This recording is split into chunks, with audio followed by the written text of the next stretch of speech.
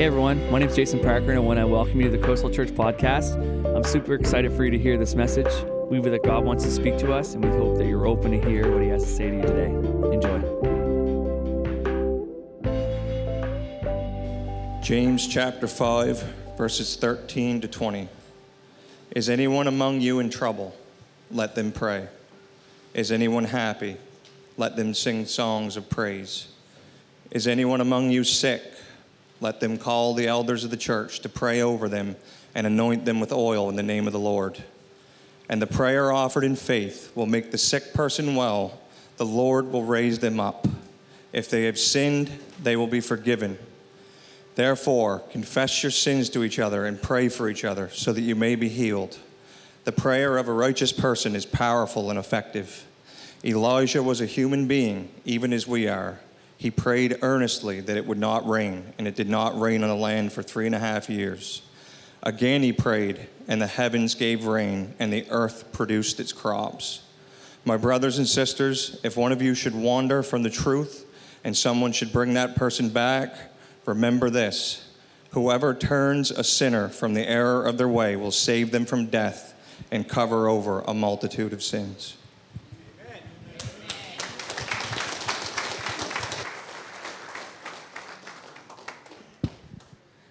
Amen. You can all grab a seat. Would you pray with me? Father dear, we're about to jump into a passage of Scripture that has so much hope, some confusion, but Lord, ultimately, there's incredible means of grace that you provide for us, Lord. So Lord, as we jump into this passage of Scripture, would you set the stage for what your Holy Spirit wants to do in this room? God, we love you and we welcome you. In Jesus' name, amen. Amen. So here we are. We're at the end of the book of James, and we've worked through what a lot of people would call a challenging book, a very black and white book, a book that's very direct to the point, and at times harsh, very full of truth. But we're kind of landing the plane here on the book of James tonight. And one of the things that's interesting about the book of James is he is very black and white. He is very truthful.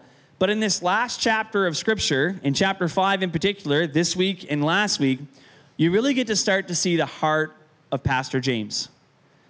James is a pastor. He's a pastor of the church in Jerusalem, and he's writing to these Jewish Christians that are spread abroad everywhere. And James is writing here in this last chapter, and it doesn't feel blunt and direct. It feels very pastoral, very much like he's caring for these saints that are going through all kinds of hardship and affliction. And so that's kind of the tone of this particular passage of Scripture. Now, what I'd like for us to do tonight is I'm going to summarize what's happening here in this passage of Scripture.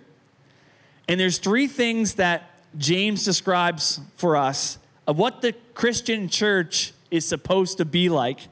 And so I want to summarize the passage of Scripture, work through the text, and then after that, I'd like to kind of point out how we are supposed to be the church. Does that sound okay to y'all? Yeah. I know you guys don't really get a vote, but I want you guys to be along for the journey, okay? Is that cool? So let's kind of dive into this passage of Scripture. First off, this passage of Scripture, James chapter 5, 13 to 20, in the verses that we have here, in these 8 verses, the word prayer is used, you know how many times? 8 times. The word prayer is used 8 times in 8 verses. And the only verses the word prayer doesn't show up is actually in the last 2 verses at the bottom of the passage. So, bottom line about this passage of Scripture, this passage of Scripture is all about prayer. Amen? Can you all say prayer with me? Prayer. There we go. This is what the Scripture says. Is any among you suffering? Let him pray. Is anyone cheerful? Let him sing praise. Is any among you sick? Let him call for the elders of the church and let them pray over them, anointing them with oil in the name of the Lord. So this first section, this first passage of Scripture, it basically gives us 3 different situations and scenarios. You have the first situation where it talks about suffering. Is any of you among you suffering? And James' instruction for if you're here and you are suffering, James' instruction is to do what? Pray. And it actually is a pivot or a hinge back to last week's message, because last week's message was all about what? Suffering. And so James is saying to the people that he's writing to, that spread out all over the world at the time that he's writing this letter to, he's saying, for all of you that are suffering adversity right now, the thing you ought to do right now is to do what? It's to pray. Are you suffering? The direction is to pray. The second thing is, are you cheerful? Then you should sing songs of praise. If you're cheerful, you should praise. Did you know that praising God is actually a form of prayer? Y'all know when you were just singing the last 3 songs? Did you all know that you were praying? Because the songs we sing in worship are actually prayers to God. And so if you're cheerful, if you're on the mountaintop, then the command from James is you still got to pray. It's not prayer and supplication and asking God to help. It's in the form of praise and worship to God. It's celebratory. It's praising God. So that's the second situation. The third situation is if you are sick, you should call for the elders of the church, and they should do what? Pray. Here we go. It's all about prayer. And so it's fascinating to me because those of you sitting in this room today, you could be on the mountaintop. You could be the cheerful category that James is talking about, but the person sitting on your left and the person sitting on your right could be in the valley with sickness or suffering. But James' direction, despite any of those 3 situations, is to pray. Whatever situation you find yourself in, it's to pray. James gives a little bit more detail. He drills down a little bit more on this whole aspect of healing. And we believe that God is a God who heals. Amen? Amen. Now, James gives some practical instructions of what we ought to do, but he also commands us to pray in faith. And I believe in a God who heals, and I've experienced that in my own life and in the life of my marriage. And God has done some really, really cool things as it relates to healing. But there's lots of times I've prayed when, for whatever reason, God in his wisdom and providence doesn't heal. And there's lots of different variables as to why God doesn't or does not heal. And maybe this is a bit of a cop-out, but I tend to approach healing with childlike faith. And my responsibility is to pray and to believe God with faith like a child, and I leave the results up to him. I let God figure out why or why not, but I trust him through that process. And so there's situations where people are suffering. He says to pray. We're cheerful. It's to praise/pray. There's opportunities if you're sick to pray for healing. There's also like a fourth aspect, a fourth scenario here that's maybe a little bit more hidden in the passage of Scripture. The Scripture says this. It says, therefore, this is right after it asks for prayer for healing. It says, therefore, confess your sins to one another and pray for one another that you may be healed. So there's this connection between praying for healing and confession of sin. And it's interesting because when you look at the life and miracles of Jesus and the life and miracles that were produced by the Holy Spirit through the disciples, oftentimes when people did miracles, God's presence obviously would show up in a very profound and sacred way, and often it would lead people to confess their sin. Think for a moment when Jesus was in the boat with Peter and he did a miracle. Peter's first response was to fall on his knees, and he was so incredibly aware of how unworthy and broken he was because he knew he was in the presence of God. And oftentimes when we experience God working in our lives in a supernatural way, our response to the sacred presence of God is to be keenly aware of how human we are, right? And we're saying, God, how many of us have said this before when we really feel and sense God working in our lives in a profound way? And maybe it's not in the explosive fireworks spectacular, but you just sense the presence of God working in your life in a way that you know is not human. And you just get this feeling of, God, I don't really deserve this. Man, Like, I don't deserve you to work in my life in such a way. It kind of reminds us of our brokenness. And that's what happens when God's presence shows up in our lives. We're like, man, God, like, I can see and feel you working, but I don't deserve it. And when God's presence shows up, it makes us keenly aware of our own brokenness and brings us to the point where we confess our sins to one another and pray for one another so that we may be healed, experiencing the holistic healing, not just physical healing. How many know God wants to heal more than just your sickness? That God wants to heal your broken spirit. He wants to heal your emotions. He wants to heal your mind. God is our healer, and he wants to fully, holistically heal us, and he has the power to do that. Now, I will say this.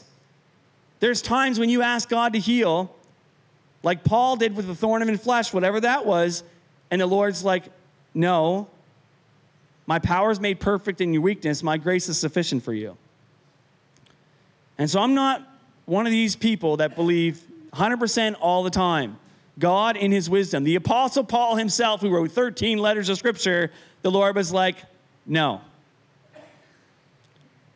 God in his wisdom knows what to do and how to help us mature in our faith. And really, that's what Pastor James here is really all about with these Jewish Christians.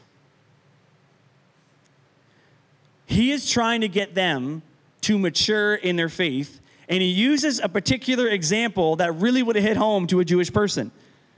You ever be around someone and they like to name drop someone?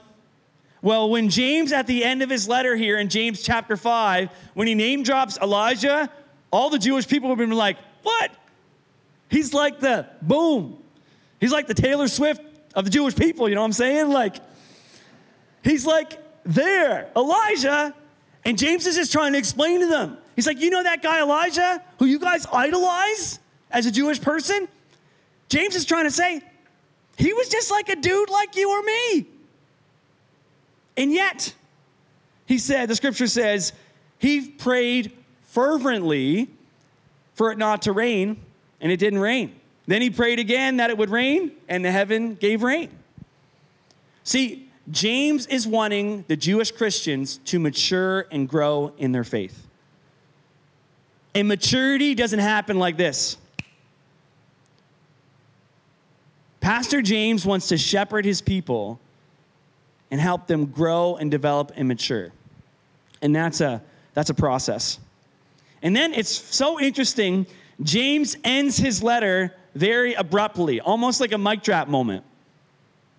And I don't know if James does this to emphasize what he wants his parting words to be, but the very last thing that James says in this passage of scripture is to look after those that have wandered away from the truth.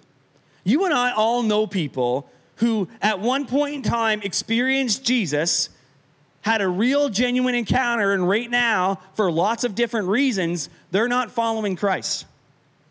Well, James ends his letter to these Jewish Christians spread abroad to saying, it's part of your spiritual responsibility to go seek these people out. And as a result, there's actually a reward.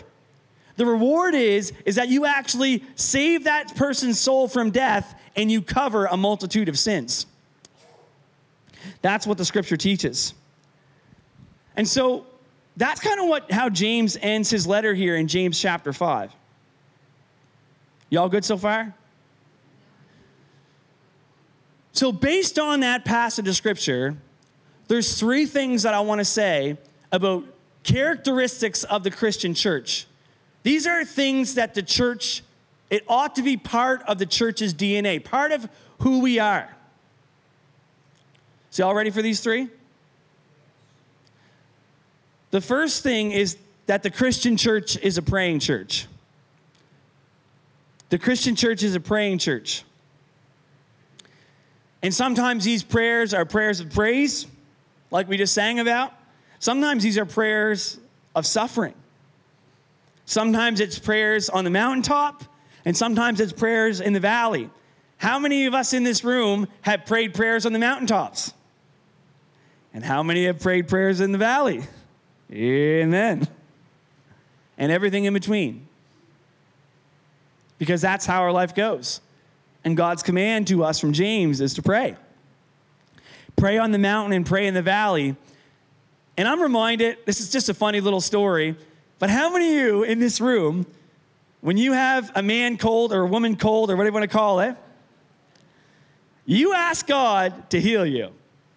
All right? Am I one of the only ones? Honest to goodness, I do. I asked the Lord, I said, Lord, will you please take away this sore throat or this runny nose? Like, I know I got a man cold, I know. And I'm a wimp when I'm sick. My wife knows it. But Lord, would you please take this away? But you ever wonder how many times after we ask God to do something like that, do we forget after we feel better? Wake up the next morning, stretch. Oh man, I feel so much good. I feel so good. And then we forget to thank God. I know that's a silly illustration, but I wanted to drive home a point because it's something I've actually do. I forget to go back and praise God. It's like the 10 people that were healed by Jesus. How many people went back and actually thanked Jesus? One. Ooh. Man. And we do this all the time when we pray through a difficult season. God brings us through. He provides all these means of grace for us to get through every trial and everything we're facing with. And then once we get through it, we're doing good, and we forget to go back and say, God, I am just so thankful to you that you saved me and delivered me. And it's easy on the mountaintop to forget and bless God. And as we're going through valleys, we acknowledge that God cares for us, but God also cares for how we care about him as we go through the valley. Amen? And so we got to care for God as well, not that he needs it, but because he deserves it. He's worthy of it. How often do you pray with thanks and appreciation? Just that. If you looked at my prayer journal, it's got a whole lot of asking. And sometimes the asking is like this, and the thanking is like this. And I'm like, oh, man, Lord. And so I pray this in my prayer journal. Lord, help me not to seek your hand, but your face. Because so often we can seek God in prayer and ask him and ask him and ask him. But how often we just actually seek God for him and express our love and adoration and thanks and appreciation to him?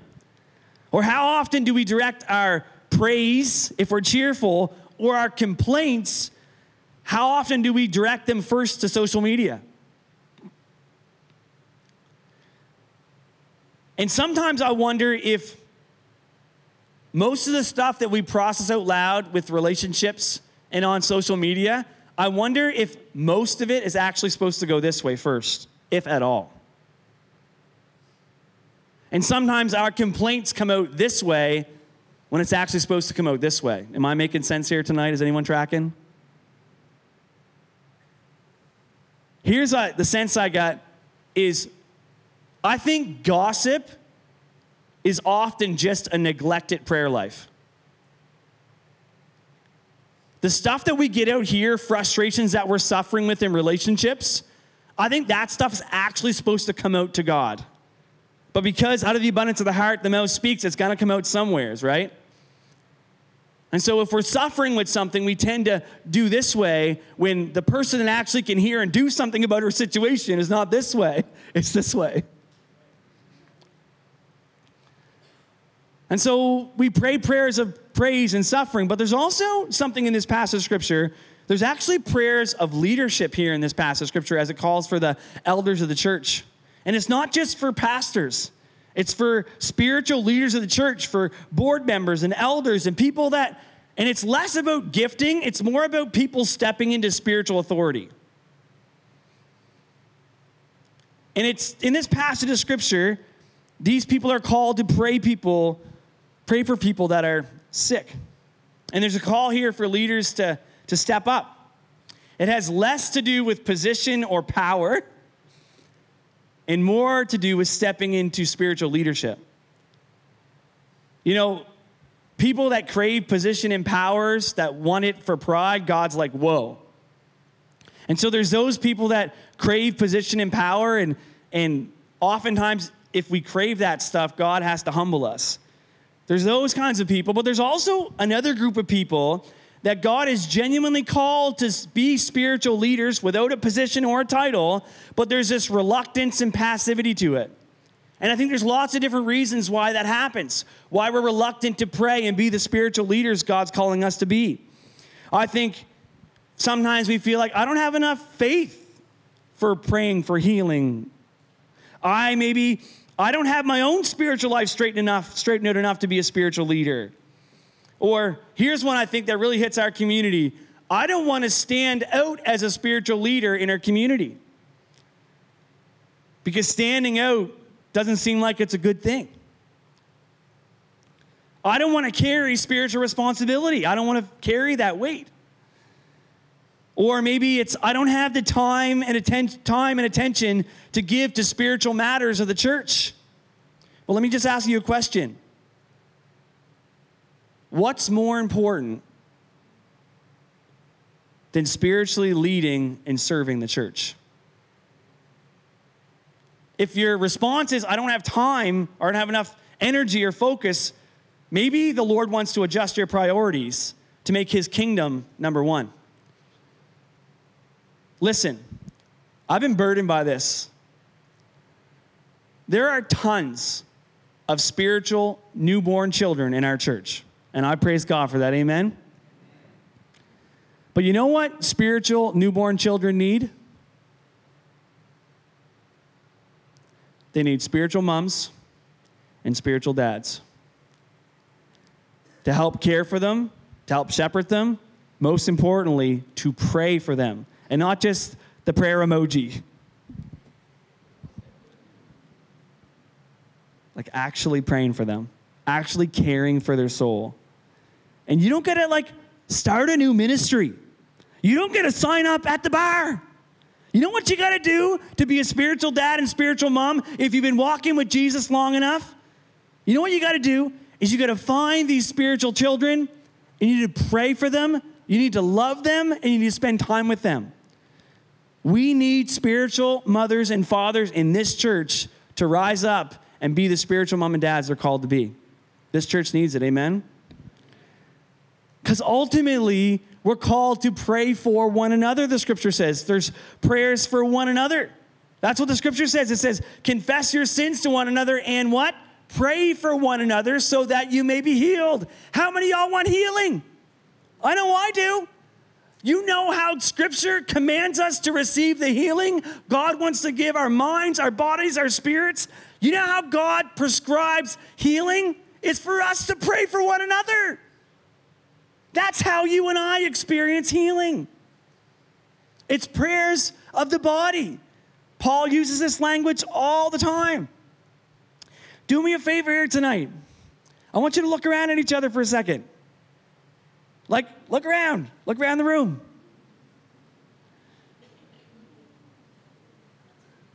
One another.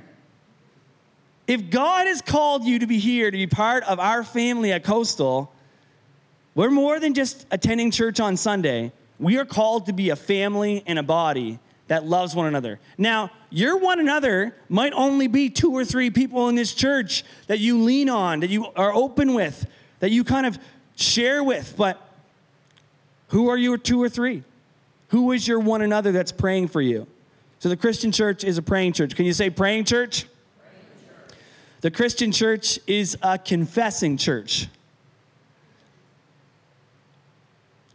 This is probably the least practiced spiritual discipline maybe in the church today. How many of you, when Carter read about confess your sins to one another and pray for one another, you're like, nope. Yeah, exactly. Y'all are laughing. Because it's true. It's like, yeah, I'll do all the other things, Lord. I'll do up a care basket. I'll make supper for someone. Hey, I might even take someone for a coffee. Lord, I'll do those things, but confess my sins to one another? Nope. Because there's a real vulnerability that comes. And we live in a small town, right? We live in a small community. And how many know gossip is an issue in our community? And so this idea of us opening up and being vulnerable with someone, there's this absence of trust that we all have. And you've had experiences maybe where you told someone a secret or something as a trust, and it got spread, and so you put all the walls up. Man, you are locked up tighter than Fort Knox. Everything in here, it's under lock and key, and none of it's coming out. Problem is you'll never get healed that way, ever. Because Scripture provides the pathway for healing, and the pathway for healing is actually confessing your sins to one another and praying for one another. And we've all been in wrong rooms where someone gets up and confesses something that is totally inappropriate. There's right spaces for confession. There's right spaces for that to happen, and there's something amazing that can happen when we begin to do that. Often it's just with one or two, by yourself, in an environment of trust, where the other person loves you unconditionally. And it's not to all, and it's not flippantly, it's not recklessly. It's just us humbling ourselves and letting the light in and being open with another person, particularly of the same gender. Just being honest about our struggles. The Bible says, confess your sins to one another. It doesn't have to be me, your pastor, or Alex or James. You can confess your sins to one another. I'm happy to serve you that way, but you don't need me to do that. The Scripture says to one another. It's learning how to be the body, to be the family together. Like, this is one hits home for me, guys. I can't even begin to tell you how much of an impact it had on me when, as a brand new Christian, I had two spiritual fathers in my life, and they taught me this Scripture, and I began to open up with them and confess all my secrets and all the stuff in my life that I'd done as a teenager. We've all been through it. But I can't even begin to tell you the impact and the catalyst it was for transformation in my own life when I was able to not just confess it to God, but confess it to someone else. And they looked me in the eyes with unconditional love and shared the gospel with me and said, Jason, because of the grace of God, you've been forgiven. That's your new identity. And I knew that I was forgiven. They weren't absolving me of my sin. They wouldn't have the power to say that my sin was forgiven. God's already done that. But how many of you know we need people to look us in the eyes and love us unconditionally even through our sin? Amen? And man, oh man, I can't even get to tell you the healing I experienced in my own life when I confessed and they shared the gospel with me and they prayed over me. And I just felt like that sin was gone, because when you confess to one another, here's what happens. The power of shame and guilt is broken off your life. Those lies that keep you bound in darkness, that roll around in your head over and over and over again about your past, when you open up and let the light shine in and confess your sin, it breaks the power of the accuser accusing you and holding you captive with shame and guilt. That's why the Scripture says to confess, so you can receive the healing that God is offering to you. And if you're one of these spiritual moms and spiritual dads, you're probably going to hear that a lot. You're probably going to hear people open and honest about their struggles with you, and that's good. That needs to happen. We need that. But here's the posture we need to have. We need to be humble. We need to love people unconditionally. We need to be gracious, but we also need to be able to speak the truth in love to people. We need to call people to the life of Jesus. But we also need to share the gospel with them, that there's grace, that there's forgiveness. And so I encourage you, spiritual fathers and spiritual mothers, have that kind of posture with those that are being open with you. So the Christian church is a praying church. The Christian church is a confessing church. Lord, help us work on that one, amen? And I would just add this. I want you to experience the healing that God has for each and every one of you, because it's amazing. And so I encourage you, make the risk, the Spirit-led risk, to begin to open with someone, because God wants to take you on a pathway of healing. The third thing is the Christian church is a risking church. I invite the worship team to come at this time.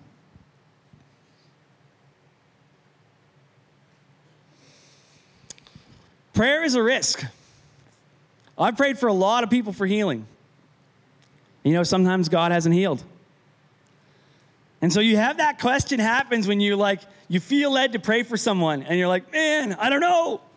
Lord, are you gonna show up? What if I pray and it doesn't happen? What about that person, Lord? How are they gonna respond or react? How is it gonna hurt them? Or what if I come up for prayer tonight, I make the risk and I stand up from my seat and I come up for prayer tonight and nothing happens. I don't sense the Lord, or I still struggle with that issue, that addiction.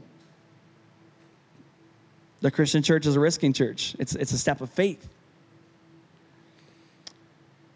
You know, confession. Confession is a risk. Vulnerability is a risk. Putting it all on the table. What if I go up and share with someone and I just melt? I don't want to be that vulnerable, Lord. Man, I've been hurt before. Can I really trust that person? Can I really let someone else into my life? It's a risk. Seeking the wanderer is a risk. Man, if I spend all this energy and effort, what if I go after this person and invite them back to church and they just stonewall me? There's a risk. We might get rejected.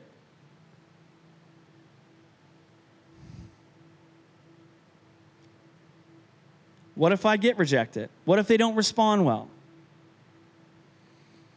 You see, we're called to be the community of faith.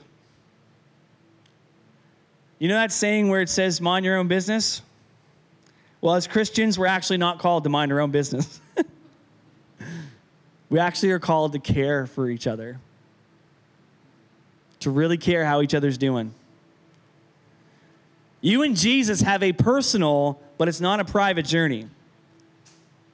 We're on this journey together, and we're called to care for one another, amen? And so this is what we're going to do to land the plane. Some of us in here tonight are suffering. Could be mental, could be relational, could be emotional. You need prayer. We're going to turn this time of the service into a time of prayer. And we're going to have 2 sections tonight. And we just believe the Lord wants to bless people tonight and help people tonight. So I'm going to invite our prayer people to come on up at this time. And we're going to linger. We're not in any rush here tonight. If you're here tonight and you're suffering and you need prayer, we're going to take the time to pray because we're not in a rush here tonight. If you're here tonight and you need healing and you want someone to anoint you with oil, there's some spiritual leaders up here tonight, and we're going to pray. And we're going to ask God to touch your body, whatever that might be. If you're here tonight and maybe you're struggling with something or something you need to get off your chest and you need to confess to someone, maybe it's in this room, but maybe it's in another room. Maybe it's with someone else that you trust deeply. But if you want to come up tonight in prayer for that, whether it's courage to say that thing or to be open in this room tonight, we're going to give you an opportunity to do that. And some of you tonight are feeling convicted. You need to step up and start caring and being a spiritual mom and spiritual dad to some people in this room, and maybe that's your response. Or maybe you're here tonight and you've never accepted Jesus, and you want to make tonight that decision where you receive Christ into your life. Whatever your need is tonight, we're going to pray. And so James is going to lead us in a song called "Oh Come to the Altar." I'm going to pray for us here in a moment. But I just encourage you, don't wait. If you have a prayer, need prayer for anything, we're going to pray for y'all. Would you stand to your feet? Father dear, thanks for tonight. Thanks for the ministry of your Spirit. God, would you move in this place in a profound, supernatural way? Do what only you can do. In Jesus' name, amen.